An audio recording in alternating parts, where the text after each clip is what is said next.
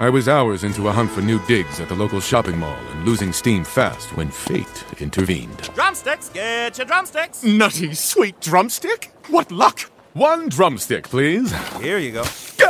This is hot and made of chicken. I want an ice-cold, creamy, crunchy drumstick sundae cone. You and me both, buddy. But that's the vendor next door. Drumsticks. But that line is 3 miles long. Oh well. Another day, another drumstick. They say plants like music. Yeah, no, like really, they respond to the vibrations of it, which means that this playlist you're listening to, the plants are too. You know what else plants like? Organic soil from Miracle-Gro. It's made with all the best stuff like wood fiber and compost. Plus, it's OMRI certified organic, which officially means it's made with superior ingredients. And when you give your plants the stuff that makes them happy, they won't judge you on your iffy playlist. Hear that, plants? So go ahead and give them Miracle-Gro.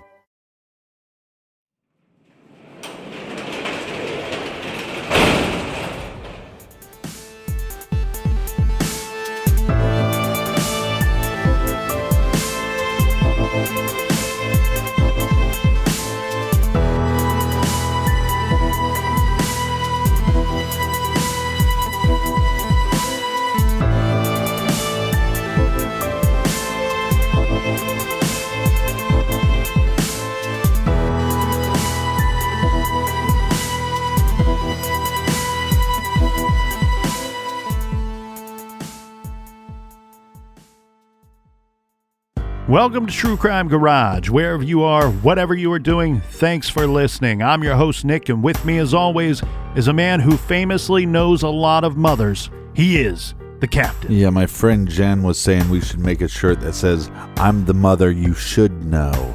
It's good to be seen, and it's good to see you. Thanks for listening. Thanks for telling a friend.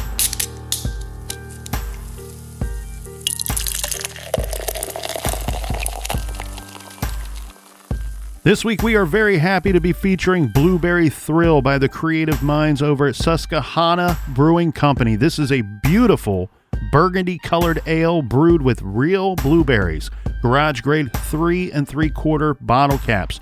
And this week our fridge is full. Thanks to all of you out there in listener land. I want to give a special cheers and thank you to our friend Kat over at Harvey's Lake, Pennsylvania. And a big shout out to Ann in Dallas, Texas. Next up, we have Jenny in Georgetown, Ontario, Canada. And a big "we like your jib" to Jason in Jinx, Oklahoma. Next up, we have Saska in Seattle, Washington. And last but certainly not least, we have Kirsten in Tonawanda, New York. Everyone that we just mentioned went to truecrimegarage.com and clicked on the donate button and donated to this week's beer fund. And for that, we thank you very much. Yeah, BEERRUN, Beer Run. And if you need more of the garage, download the Stitcher app. It is free and you can listen to all of our episodes. And thanks for making us. We're always in the top 5 on the Stitcher app, so thank you so much for that. And that is enough of the business. All right, everybody, gather around, grab a chair, grab a beer. Let's talk some true crime.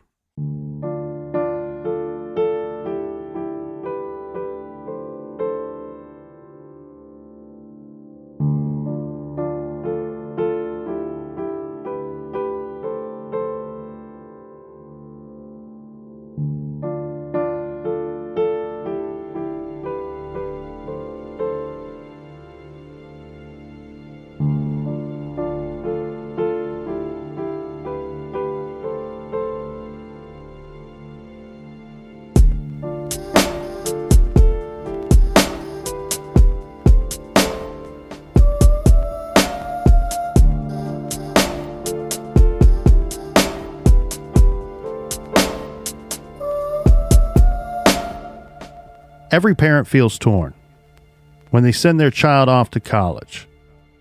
Torn between feeling excited for their son or daughter, for the education and adventures that lie ahead, and feeling anxious about their newly independent child's safety, choices, and well-being.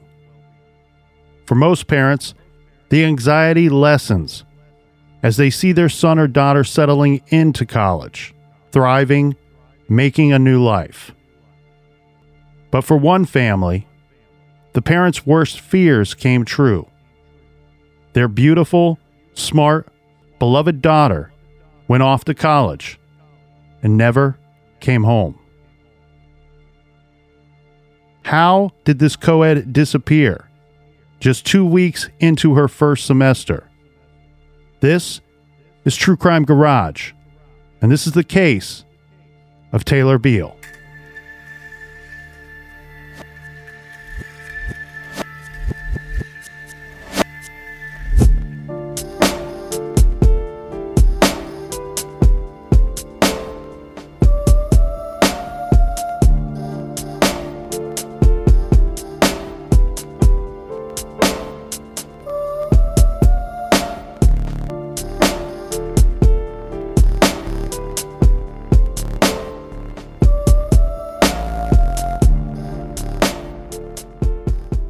Taylor Beal was a 17-year-old girl who lived with her mom, Janet Pelissara, in Vienna, Virginia.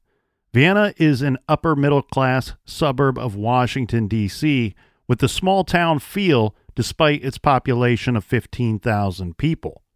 Vienna was ranked third in Money Magazine's list of top 100 places to live in 2013. Taylor was very close with her mother, and the two lived in various places around the world, including London and Belgium, with Janet's husband at the time. Janet's husband was an officer in the Royal Air Force, eventually settling back in Virginia when Taylor was 11. Taylor was used to traveling, of course, and even flew alone internationally at the age of 5, this under the care of the airline. This is a really unique kind of experience for a young child. I remember when I was 10, I flew by myself without parents, without family. It's something I will always remember because it seemed like a really big deal to me at the time when I was just 10. But well, and that smelly guy you sat next to. Of course, I wasn't flying internationally. That would have been weird. My flight was like 1 hour long, but it was really neat, Captain, because they did like a special check-in for me. You know, when they were boarding the plane, I got to get on the plane early, and the flight attendant introduced me to the pilot or some guy pretending to be the pilot. Mm-hmm. And he was then cleaning the plane. Yeah, and then they sat me right in the front row so they could keep an eye on me, I guess. Mm-hmm. But Taylor was close to her mother. That's like an understatement. But she was also close with her father, Matt, even though her parents divorced before she even turned 2 years old. Taylor graduated from James Madison High School in Vienna, the 15th school she had attended in her life. That shows you how much she had moved around at just a young age. And one of the colleges she was interested in was Virginia Commonwealth University, known as VCU, which is a great college, great basketball program. The VCU Rams, shout out to the Rowdy Rams. VCU is located on the west side of Richmond, Virginia, and the school focuses on biotech and life sciences. Taylor visited VCU twice in the spring of her senior year in high school. One visit was in February of 2005 with her father, Matt. When the two of them made their 2-hour drive to check out the campus, Matt dropped Taylor off at the apartment of a friend of hers from Vienna so she could experience a little campus life at VCU. This was the apartment of upperclassman Mike Sino and his roommate Ben Foley. Taylor made a second visit to the same place in April of that same year. Now, she must have liked VCU because she enrolled in the large school of 31,000 students and started her freshman year on August 19th, 2005. Her departure for college was hard on Taylor's mom, Janet, even though she was only 2 hours away. This was very difficult for Janet. As I said, they were very tight, even would give the appearance of almost best friends at times. Well, and she was the only daughter, so they had a pretty strong bond because of that. Only child.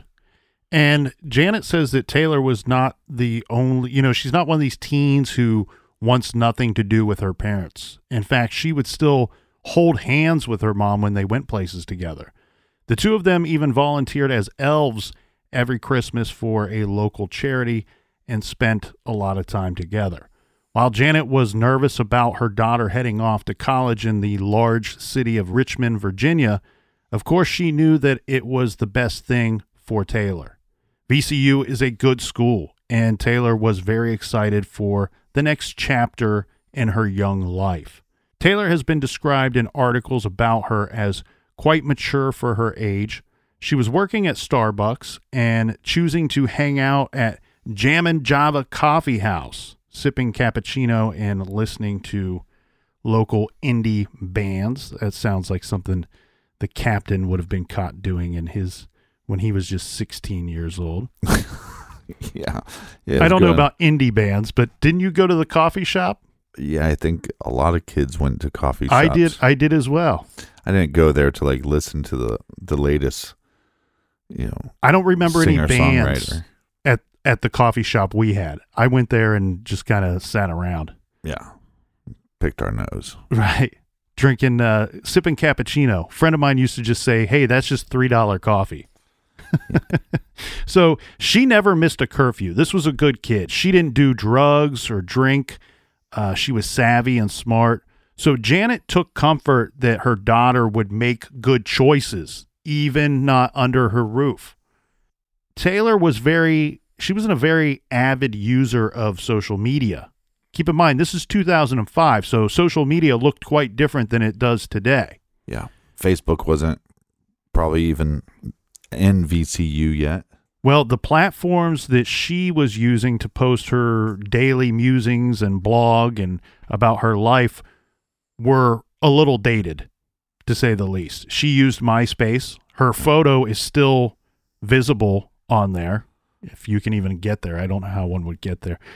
She used an internet meeting site called myplace.com and used a site called LiveJournal as well. Well, MySpace was like pre-Facebook. It was the Facebook before the Facebook became the Facebook. But, oh, yeah. But it was also... It was wildly popular, too. Yeah, and different than Facebook because you could actually create a page, change the colors.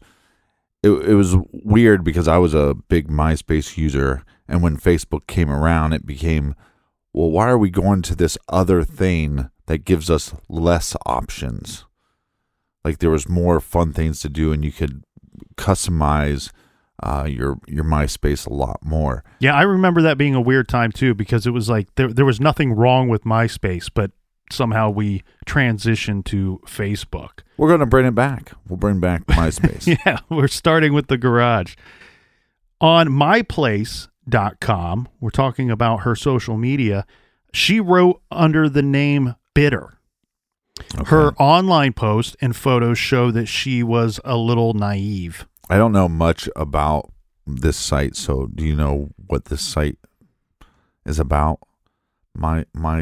Well, it looks like she's almost journaling on some of these things, and I took quite a bit of time and read through them, and it was a little sad and tragic just even reading through them because they still exist to this day, and you really get the vibe of who she is and what she was into, but also reminding yourself that she's 17 at this time. Well, you're right, but that's like the coffee shop thing. That's a very, typical, quote unquote, like college thing to do. Let's go get some cappuccino, listen to some singer-songwriter music.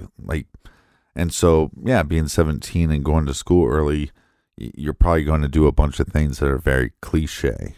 Well, and we can get into her social media a little bit to give you a little flavor of what was going on. In fact, here is a post she wrote in early summer of 2005. It says, quote, "I just graduated from high school and now I'm off to Richmond.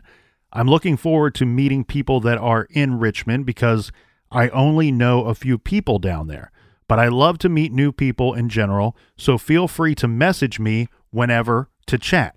That's kind of like an open invitation to, that's something that we probably would steer away from, but she's outgoing. And Taylor had a relationship of sorts that was going on at the time. In fact, she detailed that on her online journal. talking about her budding relationship with a fellow VCU student. This is a boy named Jacob Cunningham. She loved that he was into the same things, right? He didn't drink. He didn't do drugs. But the two, it seems like they were off to somewhat of a rocky start.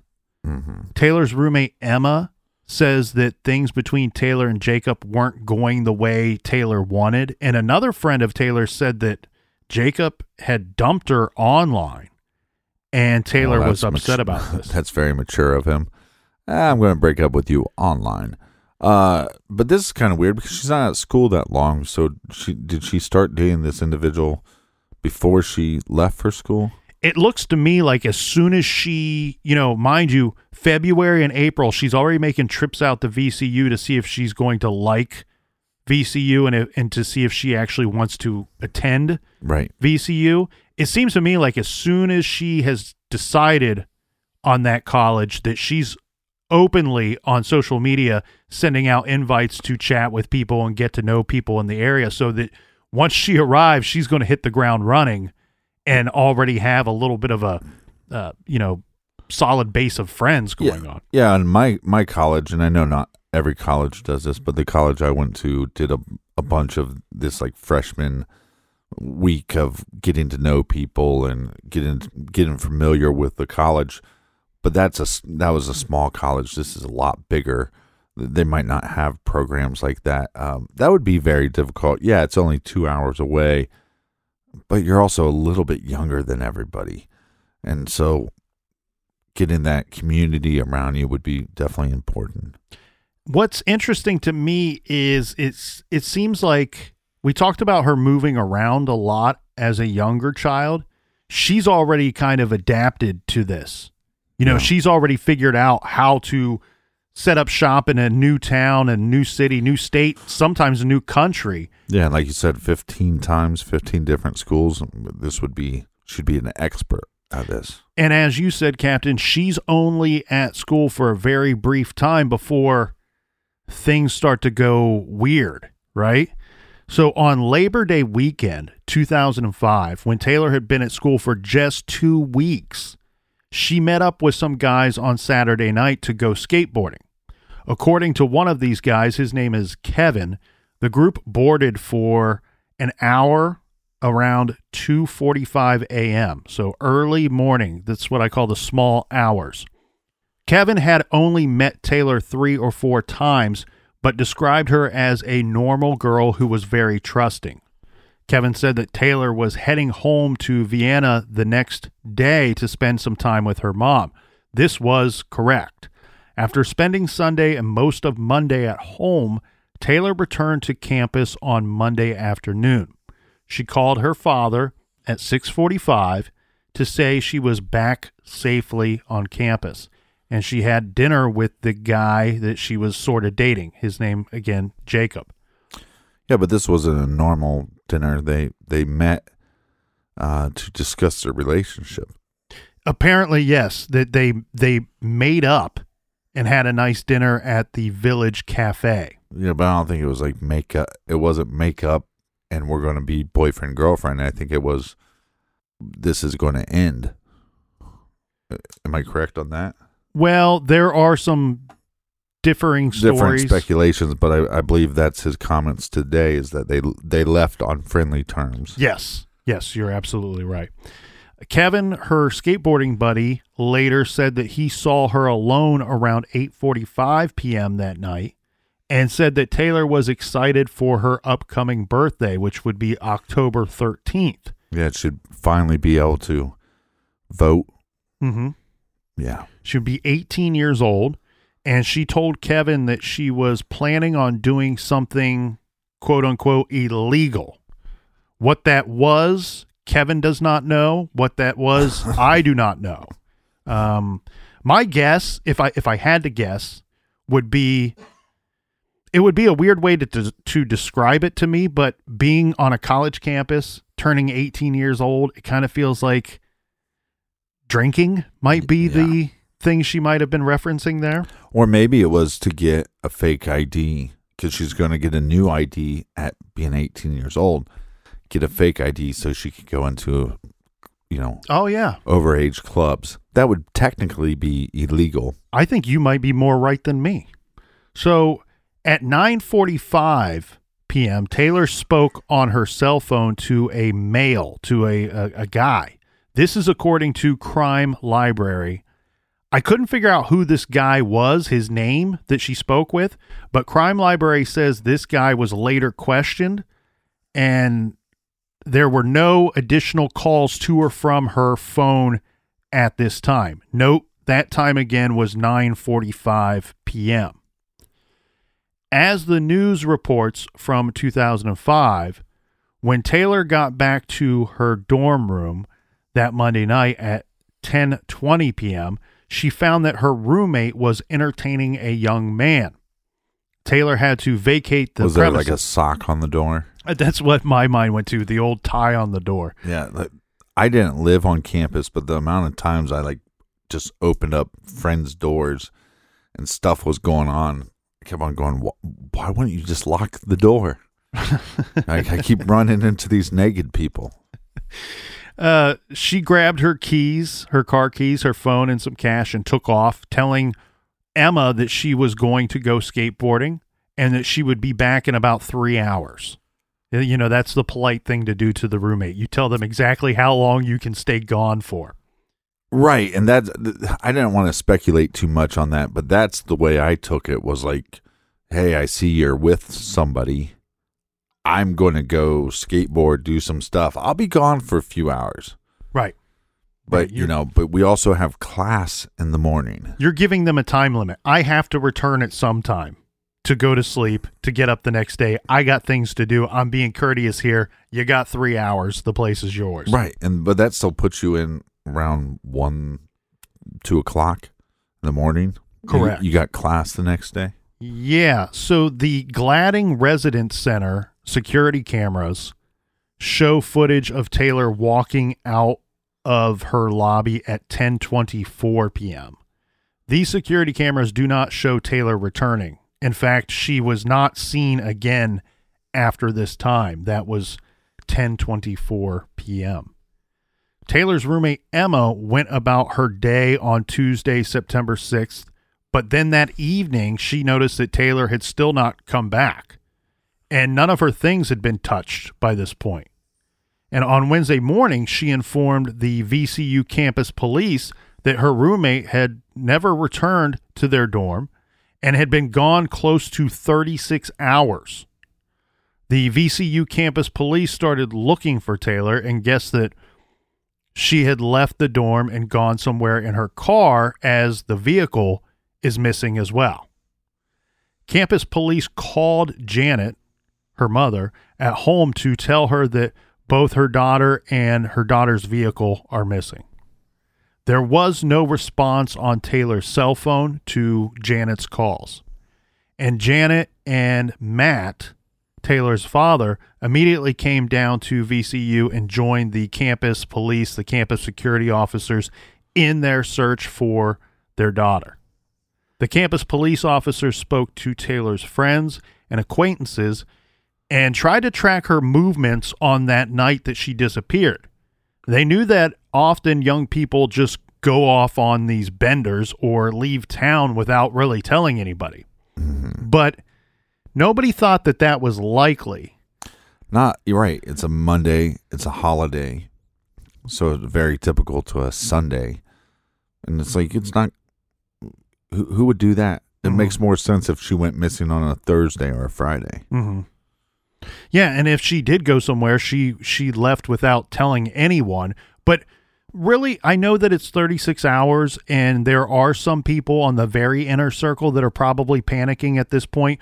But the masses, the majority of the people, really think that it's likely that Taylor will surface at some point. Well, it's a really big campus. She could have hung out with some people, spent the night, But I guess my concern is that we know that she told her roommates, hey, I'm going to go skateboarding. So where does that put her at? Does that put her at on campus, off campus? What kind of bad area? Yeah, that's true. That's true. The students started posting missing flyers featuring Taylor's photo and her personal information around and up on, around campus. This, to me, very reminiscent of the Brian Schaefer case. When I think about all the activity that I envision going on at this time. Yeah, a lot smaller school, but... In fact, Brian would go missing from OSU campus, 6 months later? Yeah. 7 months later? Taylor's mother, Janet, resorted to talking to the media, hoping that publicity would generate leads into Taylor's whereabouts. She knew that Taylor would not have just left school or skipped classes, since it was only the second week, and she had been so excited to start college. Janet's strategy worked. The media strategy worked, and Taylor's disappearance received national news coverage from Nancy Grace and from others. On September 11th, VCU announced that it was consulting with the FBI on Taylor's case. Then, 10 days into the investigation, on September 15th, the Richmond Police Department took over the case, issuing an Amber Alert for Taylor and her vehicle. Again, note Taylor was only 17, so still yet a minor, so she did qualify for an Amber Alert. The Richmond Police Department put together an 11-member task force of local, university, and federal investigators to try to locate Taylor in what was now considered a criminal case. Two of the investigators on the task force one was the Richmond Police Department's captain, and the other was the State Attorney General Office's investigator. So we have some pretty high-level individuals on this task force. Police said that they had no evidence of foul play, but Taylor, a minor and now missing for days, all without being in contact with anyone, was of great concern. Investigators confirmed that Taylor had not used her credit card or cell phone since she went missing. And this is never good and always really, we know this, Captain, a bad sign. The task force set out to use a relatively new tool available to them in assembling the victimology and get a list of persons of interest. And this was social media. Taylor's prolific online writings and posts gave investigators a glimpse into her life and a place to start compiling a list of her contacts, friends, and acquaintances. Well, you could control your top 8. I think at some point you can even make it bigger than top 8. You could have a top 16. Mm-hmm. So you would control who was in that group. So there's your closest pals right there on the internet. This is also helpful because they're able to determine what she had been doing and where she had been going in the days leading up to her disappearance. And then they're able to reach out to people that Taylor's family was not aware of that she was hanging out with. One of the first people the task force questioned was this Jacob Cunningham, the sort of boyfriend. Right. That they had just met when school started. Jake told police that things were good when they had dinner, as you said, Captain, with Taylor, and they left the restaurant holding hands. He also told investigators that they parted ways that Monday evening, and when they did so, Taylor told him that she was going to go skateboarding. Another reference to the skateboarding thing. She was into boarding, as we know, and this would have been a normal activity, it seems, for her, even at night. Remember, we know that she went skateboarding after midnight just days earlier. However, police were not able to track down anyone who had been skateboarding with her on the night that she disappeared, or even seen her skateboarding that night. Well, we know that she took her keys with her when she left her room, but on that video footage, I don't see her with a skateboard. Correct. Now, one thing that the investigators were going to start looking at, and there's not much mention of this in the media, but police looked at Taylor's father's girlfriend's son. Okay, I'll say that again because it's a little difficult. Taylor's father's girlfriend's son. And I don't know this guy's name or really anything about him, but what we do know is that Taylor did blog about him in her online live journal, saying that he was creepy and he hit on her, and it made her feel very uncomfortable.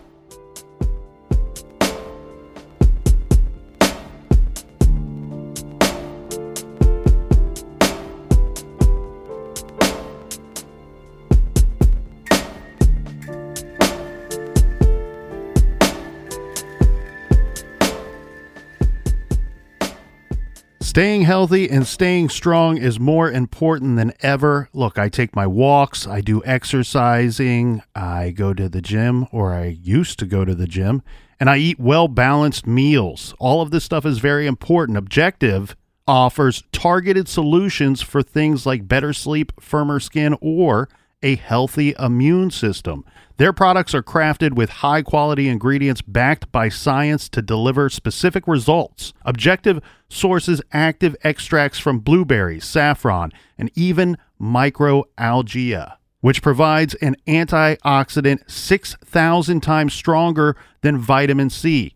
Objective knows that wellness looks different on everyone, which is why Objective focuses on targeted solutions, giving you support exactly where you need it. I love the Fast Asleep chocolates from Objective.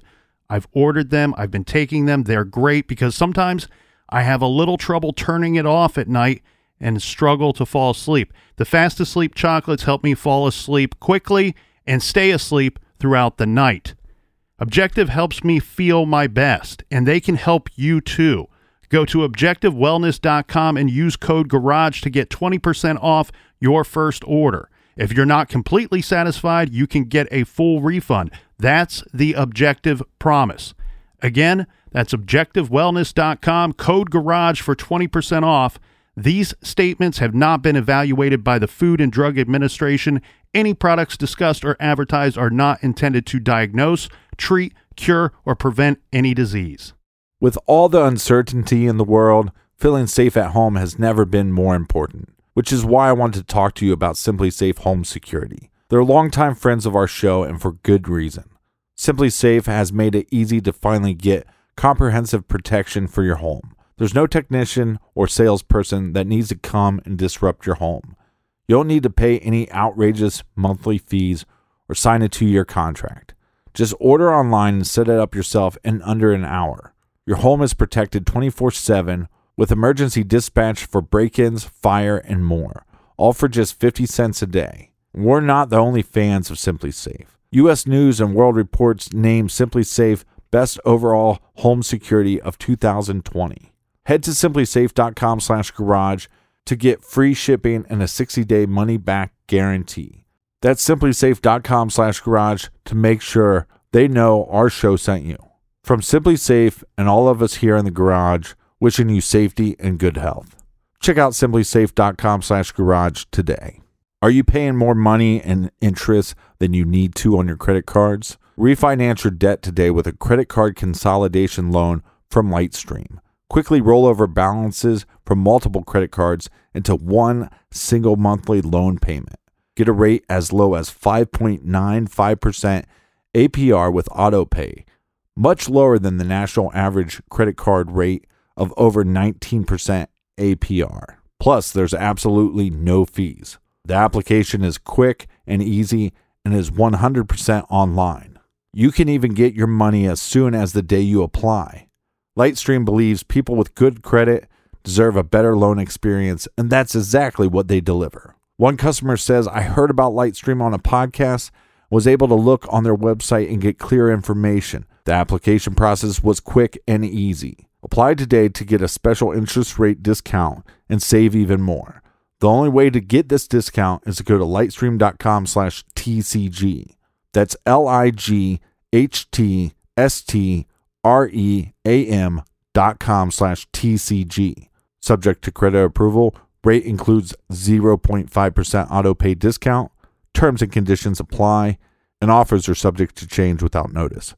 Visit lightstream.com/TCG for more information.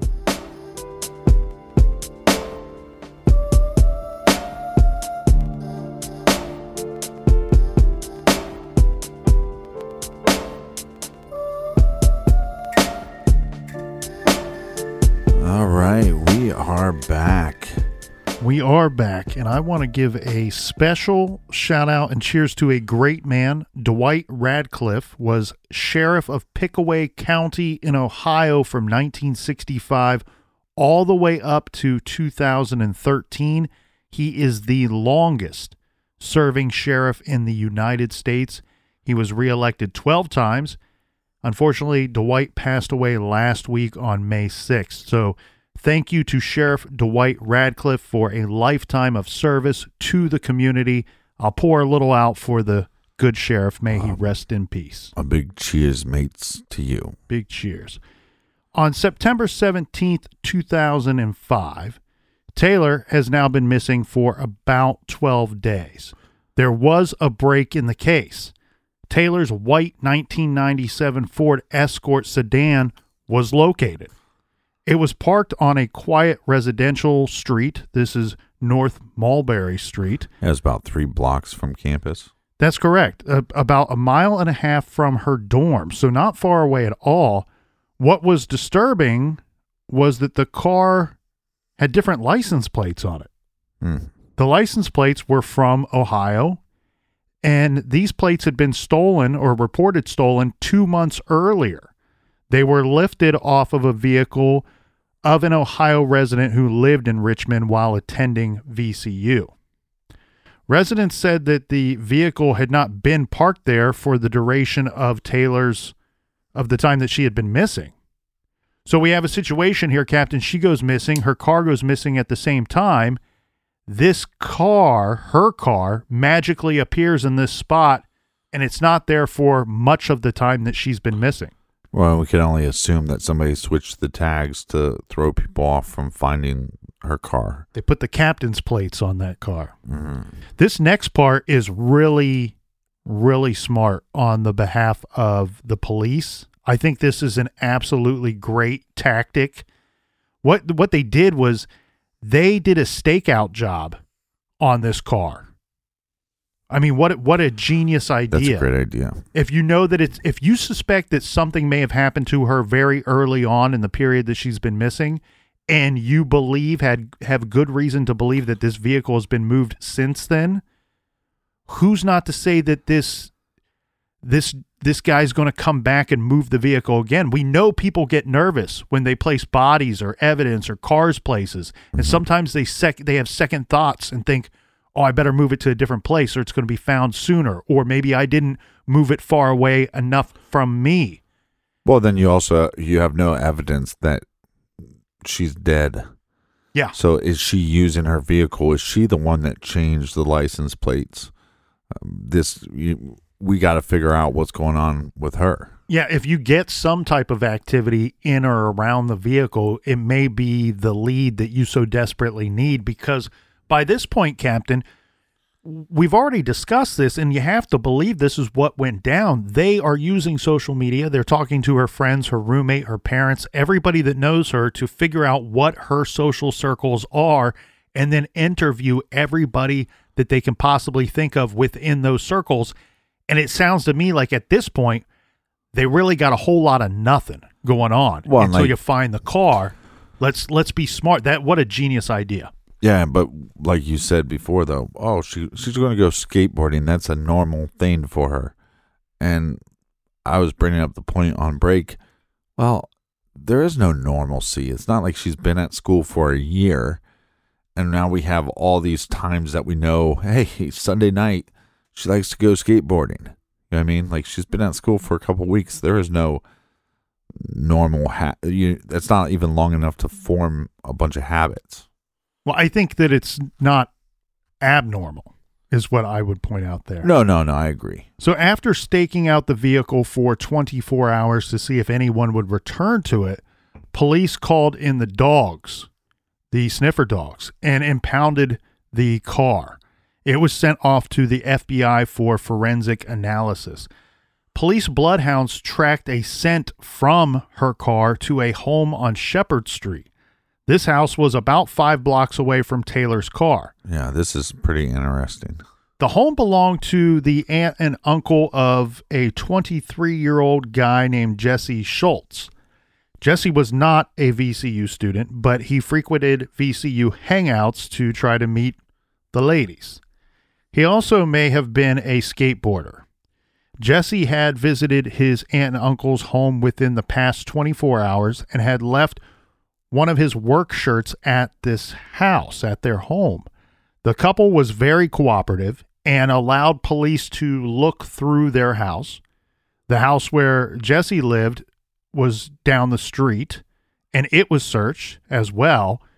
During that search, they found a razor blade with cocaine residue on it, and this led to Jesse's arrest. Although we should, in all fairness, we should point out the razor blade could belong to Jesse, but he also had a roommate. It could belong to the roommate. Right. Police clearly wanted to sweat Jesse a bit, see what he knew, see if he was guilty of anything. So they just put a bunch of cocaine on the table, had him do a bunch of lines, and then questioned him. Turn the thermostat up to 104. Yeah. So How do you feel about that, Jesse? They interrogated Jesse at the station for several hours about Taylor, about her being missing. He did agree to take a polygraph test, which indicated some deception, according to the detective in charge. Yeah. He failed on 2 questions. One, what's your name? is this your cocaine? Yes, sure. He failed on 2 questions, and what is cited in the media reports is one of those questions was whether he knew Taylor at all, and 2, whether he had been in her car. He answered no to both of those, and this shows deception. The police are not believing it. That's difficult, because for someone to say, I don't even know this person, and show deception, and then to say, I've never been in this vehicle, show deception. Now you have reason to believe not only, why does he not want us to know that he knows her? Right. Why? What else is he covering up if he's saying that he was not in her vehicle? But and we have the scent dog leading you from the car right to his aunt and uncle's house. The trouble is both of these tactics are not perfect. Like everything else, right? They're not 100%. Well, I really question because, and this is kind of gross, and you got to watch out for certain campuses, but especially at that time, late 90s, early 2000s, especially college guys, they get drunk, they wee everywhere. It's a wee fest. Peeing on the side of the houses. Oh, just creep between these 2 cars and pee real quick. Is it possible that he just was taking a leak and then he took a leak by her car and then walked to his aunt and uncle's house? It's also possible that the dogs were wrong and the test is not scored properly. Right. The other thing, too, is if this young man is just nervous about being questioned anyway, you know, that test is reacting to him. It's not actually detecting if he's lying or not. It's detecting if there's any change in him physically. Well, right. Again, and if I ask you a question, hey, what were you doing the other night? Hey, I was at this bar. There's no tension there. I can ask all these questions, but I know that there's a missing girl. I know this was her car. Right. I know that they have a scent from her car to my house. Once you bring her up, even if I don't know her, the nervousness of that could fail those tests. I mean, I don't like these tests like 100%. I just like when people are willing to take them because I do think it gives us somewhat of a barometer. And also when they let you know which, I don't like it when they just say, oh, well, he seemed to be deceptive, so he failed the test.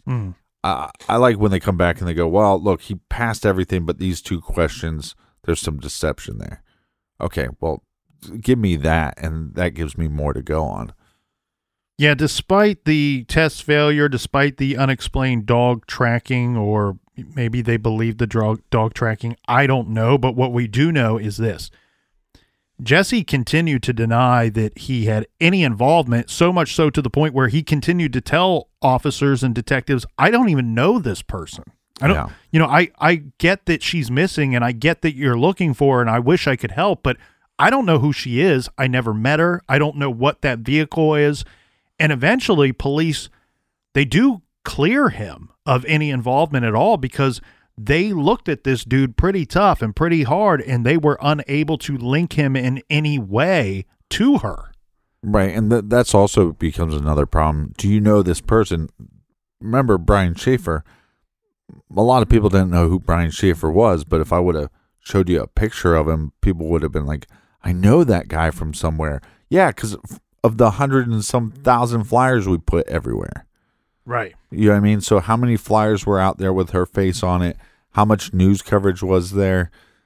He could be sitting there going, if I think his answer, I think it was a 48 hours or something, was really good when he said, look, if I knew her, I wasn't aware that I knew her. Right. And when looking at this Jesse Schultz guy, what this leads investigators to is they take a look at a skateboarder friend of Jesse's. His name is Ian. And they also impounded a Nissan Altima, which may have been Ian's, looking for evidence.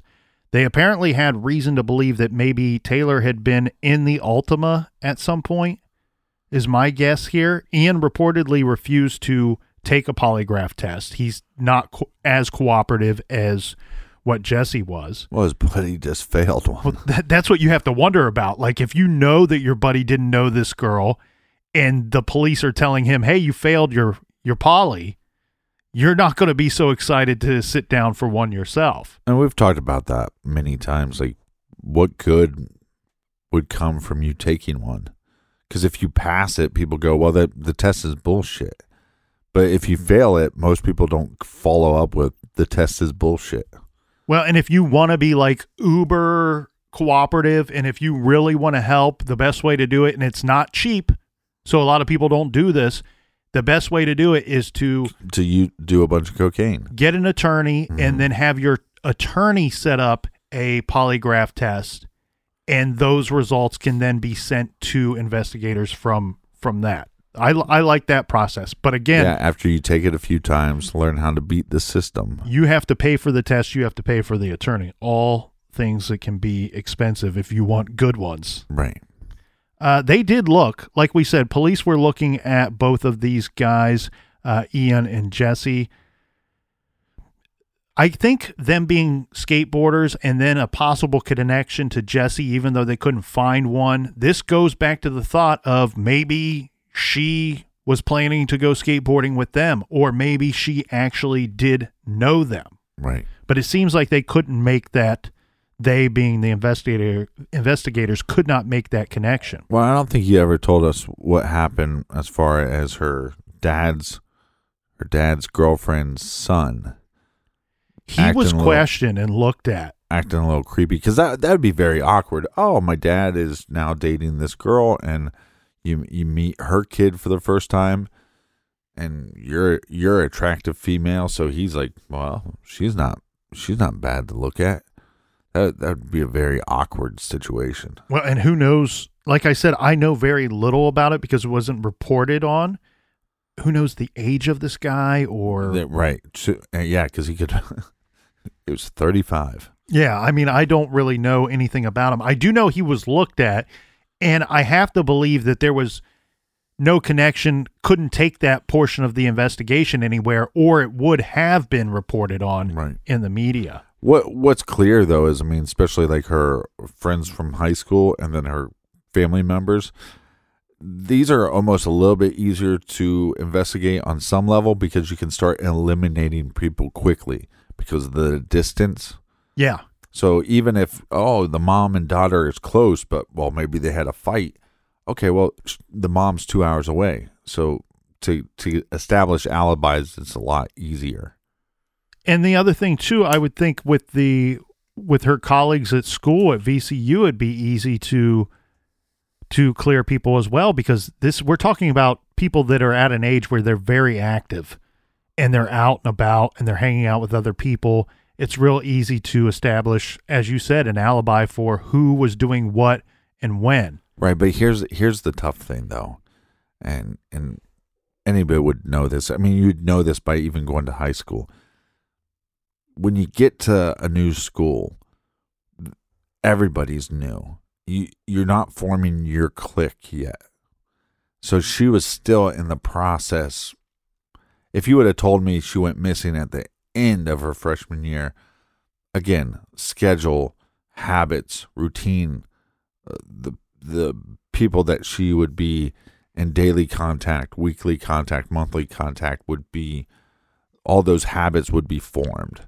But because it's so early in the school year, a lot of those things are just not formed yet. But you do have roommates. Like, it's a situation where people aren't living alone. You know, we cover so many of these cases, and it's like this guy says, well, he couldn't have done it because he was 20 miles away. Well, what was his alibi? He didn't feel well. He had a headache. He lives alone. He sat at home watching some TV and went to bed early that night. So the students at VCU, at the campus, they held a vigil for Taylor. This was on the night of September 19th. But hold on one second with that point, though. Is yes, when you have a college campus of 30-some thousand, you normally have on that campus maybe 500,000 people that live on that campus, most of them not going to that school. If you go to the Ohio State campus, yeah, there's 100 and some thousand kids that attend Ohio State campus, but there's roughly like 1 million in that area that don't go to school. While this whole thing's going on here, Captain, so we're now at September 19th, and the investigators still don't have any real strong leads. And mind you, they're really diving into every aspect of Taylor's life that they can find, this being through friends, this being through her activities on social media. They noted that there was another guy who was involved in Taylor's life. This was not Jacob. This was not Jesse. It was Ben Foley. You might recall that this was the roommate of Taylor's friend Mike Sino, whom she stayed with on her 2 trips to VCU in the spring of 2005 while she was a senior in high school. So let's discuss this Benjamin Foley, shall we? Yeah, he'd be one of her oldest friends at VCU. Yep. Ben Foley was known around town because he was a quirky, flamboyant character, a self-proclaimed goth skater. He always had dyed surfer-style hair that changed colors regularly. He drove what many would describe as a creeper van that was completely covered with bumper stickers and old license plates. Yeah, it was very strange. They actually did a couple news stories on his van because he would take, it was a big creeper van, but I think it was painted black, and then it was just covered from top to bottom with stickers and bumper stickers and every kind of sticker, and it's almost really, no paint visible on this thing. Yeah, I mean, when you saw it going down the road, it looked almost like something from Mad Max or something. So it's a novelty, you know, and that was kind of right. neat that it was featured on a couple local stories there, news stories. I guess maybe it's not technically a creeper van. Maybe you don't describe it as that because it might have the size and shape of the traditional creeper van, but when you're covered in bumper stickers and license plates, you don't really blend in very well, do you? Right. Foley was once a student at VCU. He attended for 7 years.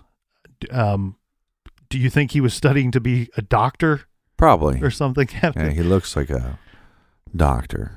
He never graduated, but when Taylor met him at her friend's apartment where he was living, he was no longer a student. In fact, he was like 38 years old. Yeah, he doesn't, but if you watch these interviews, he didn't look that old at all. No. I would say like early 20s.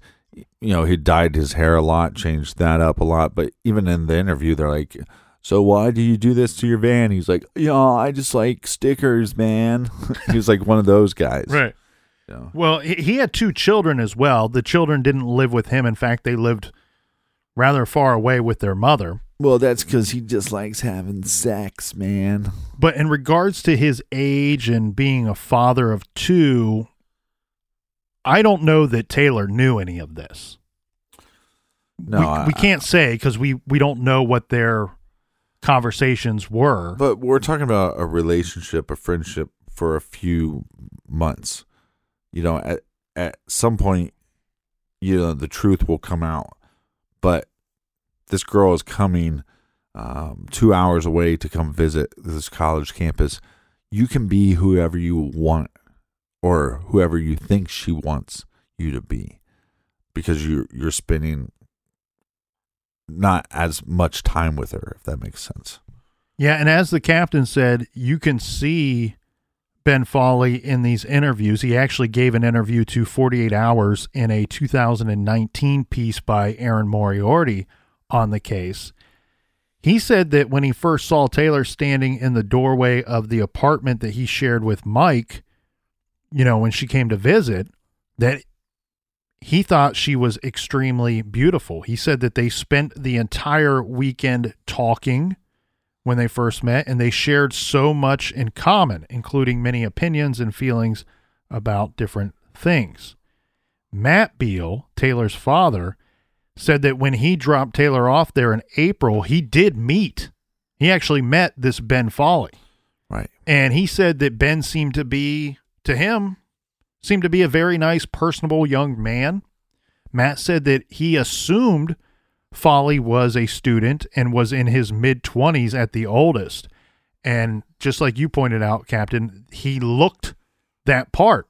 Yeah. We know now that neither of these assumptions were correct. Well, there's a big difference. I mean, if you look him up on Google Images, for example, once his hair is chopped and of a natural color, then you go, oh, okay, yeah, mid-30s. Pushing 40, but with the pink hair, or sometimes it's green hair. I think I saw footage where he had purple hair. It just makes him look, especially his attitude. Like I said, he has that.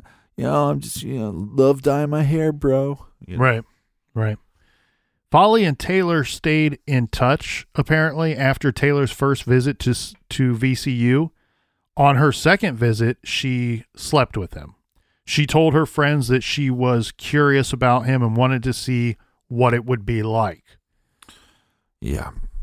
Now, this is in spite of... But this is look, this individual, there's plenty of women that you come in contact with that are attractive.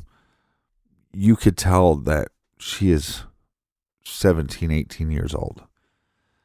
And look, maybe... I don't want to get into age gaps and relationships too much, but it's like he should. I just find this wrong on many levels. Yes, 100%. She's a very attractive young lady, very photogenic. But you're absolutely right. I didn't see one picture of her where I thought for a second that she was 20, 21. She looked very 17 to me. Her friends, though, even regardless of this, whatever was going on between Taylor and this Ben Foley, her friends at the time say Taylor's not very sexually experienced. And we do have some evidence of Taylor and Foley's hookup from the digital banter between the two. Foley commented online on LiveJournal, posting under his online name, Skulls, that this very attractive girl climbed... Hold on a second. Go ahead. You're pushing 40 and your online name is Skulls. Come on with something better. But the thing with this dude, man, it feels like to me the only thing that's really pushing 40 in his life is his actual age. Right. You know what I mean? This guy, one day his brain turned 18 and it stayed there. Right. So Skulls... Our friend Skulls here posted, this very attractive girl climbed up into my bunk at 4:07. And then Taylor, whose online name was, I don't even know if you can say this, Tia Balaj is how I would try to pronounce this. But really it's supposed to be jailbait spelled backwards. Okay. She replied, well, I was curious, to which Skulls then replies, so was I. In fact, I still am. Foley told 48 Hours that Taylor appreciated that he didn't treat her like a child and that he respected her opinions. Yeah, it's like he had sex with her, but it was like almost a con job. That's the way I view it. Do you think that Here's like the vibe that I kind of get, and I'm really totally guessing here, Captain, but I get the vibe like she was aware that this guy was older, that she wasn't dumb to that. No. That she wasn't that naive, that she didn't understand that this guy's older. You just wonder how much older did he tell her he was? You know, Right. 29? 29's a lot different than mid to late 30s. Right. Again, and if you have children that you're not telling the person about, you have that ability. You're on an island, especially with those college campuses. You're on an island. You can pretend to be whoever you want to be.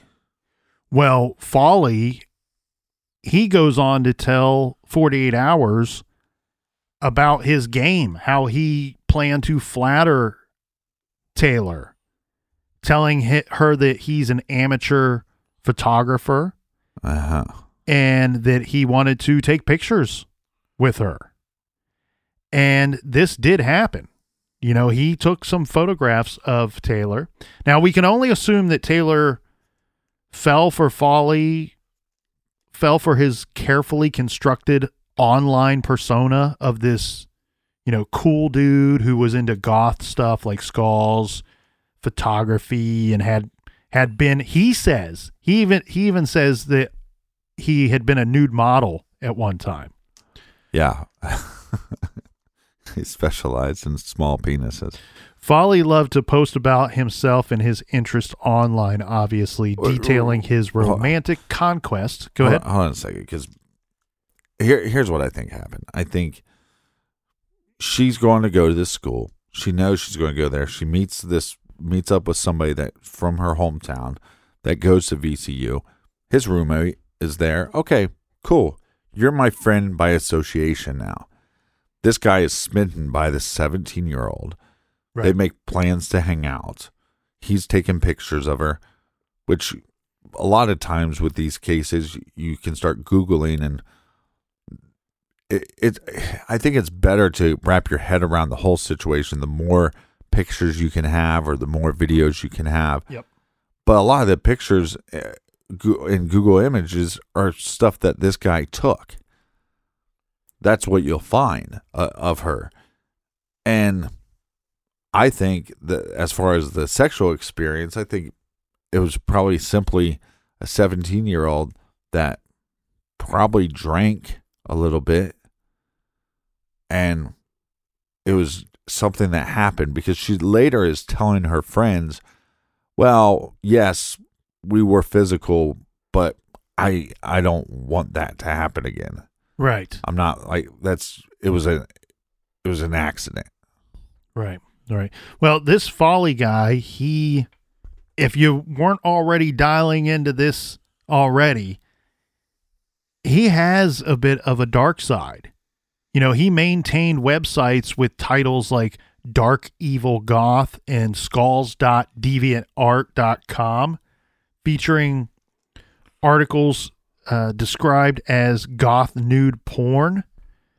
These included images of death and decay, as well as photos of very young women. We should probably say girls, really. Right. In all sorts of compromising nude or scantily clad shots. He also blogged about Taylor's visit in April on his live journal under his screen name.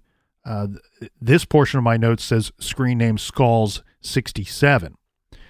Then Taylor came down to Richmond to visit for the weekend. Got out to Belle Isle, amongst other things. I got some photos. Not as many as I would have liked, but Taylor looked cold. From earlier posts about other women, it seemed that taking photos on Belle Isle was a sort of a foreplay for Foley. Mm-hmm. And Taylor, for her part, seemed to have a somewhat moodier, darker persona than she let on to many in her life. She had recently picked up smoking. Some of her online journals reflect a girl who didn't feel she had real friends and who wanted something more out of her young life. And her friends from the Starbucks where she worked in Vienna before college said that she was always interested in older men and was known for flirting with them rather than guys her own age. It's possible that this Ben Foley, older, maybe exotic seeming, was just what possibly a restless young Taylor was kind of looking for. Again, that's where I go back to the idea of I don't believe for a second that she did not know or did not understand that he was older. It's just how different did she know he was than her? We also have a female that, or should be, that has been to many schools, 15. She understands the idea that when you're going into a new situation like that, especially when you're on an island, it's not like you go into the school and 10% of those people know who you are.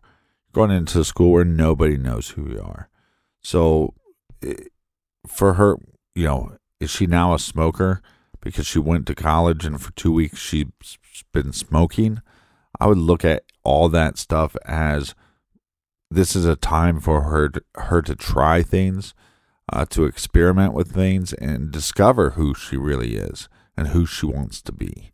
So I don't know if I would necessarily say that she was darker. Sometimes people just need an avenue to vent about things.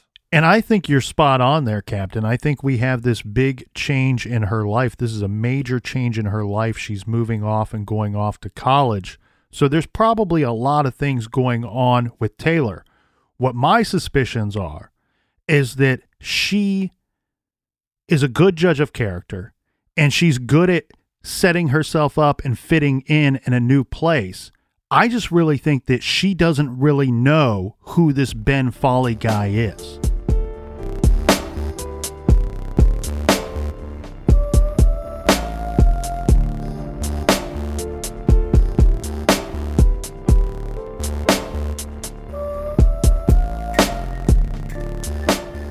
With all the uncertainty in the world, now is the time to protect your home with Simply Safe. There's no technician or salesperson that needs to come to your home. Just order online and set it up yourself. If the captain can do it, you can do it. You don't need to pay any outrageous monthly fees or sign a 2-year contract. Your home is protected 24/7 with emergency dispatch, all for just 50 cents a day. Head to simplysafe.com/garage. Get free shipping and a 60-day money-back guarantee at simplysafe.com/garage. Thanks for tuning in today. We got so much more to get to in this case. Join us back here in the garage tomorrow. Until then, be good, be kind, and don't litter.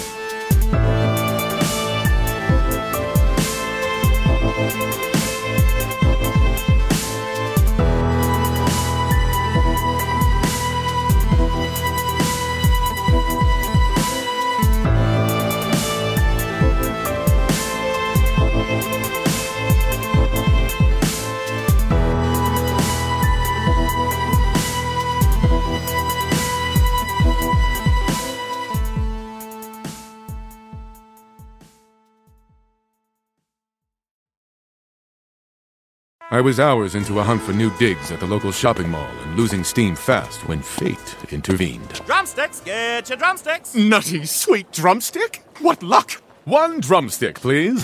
Here you go. This is hot and made of chicken.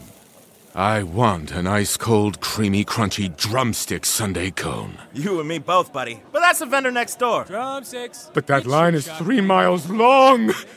Oh well. Another day, another drumstick.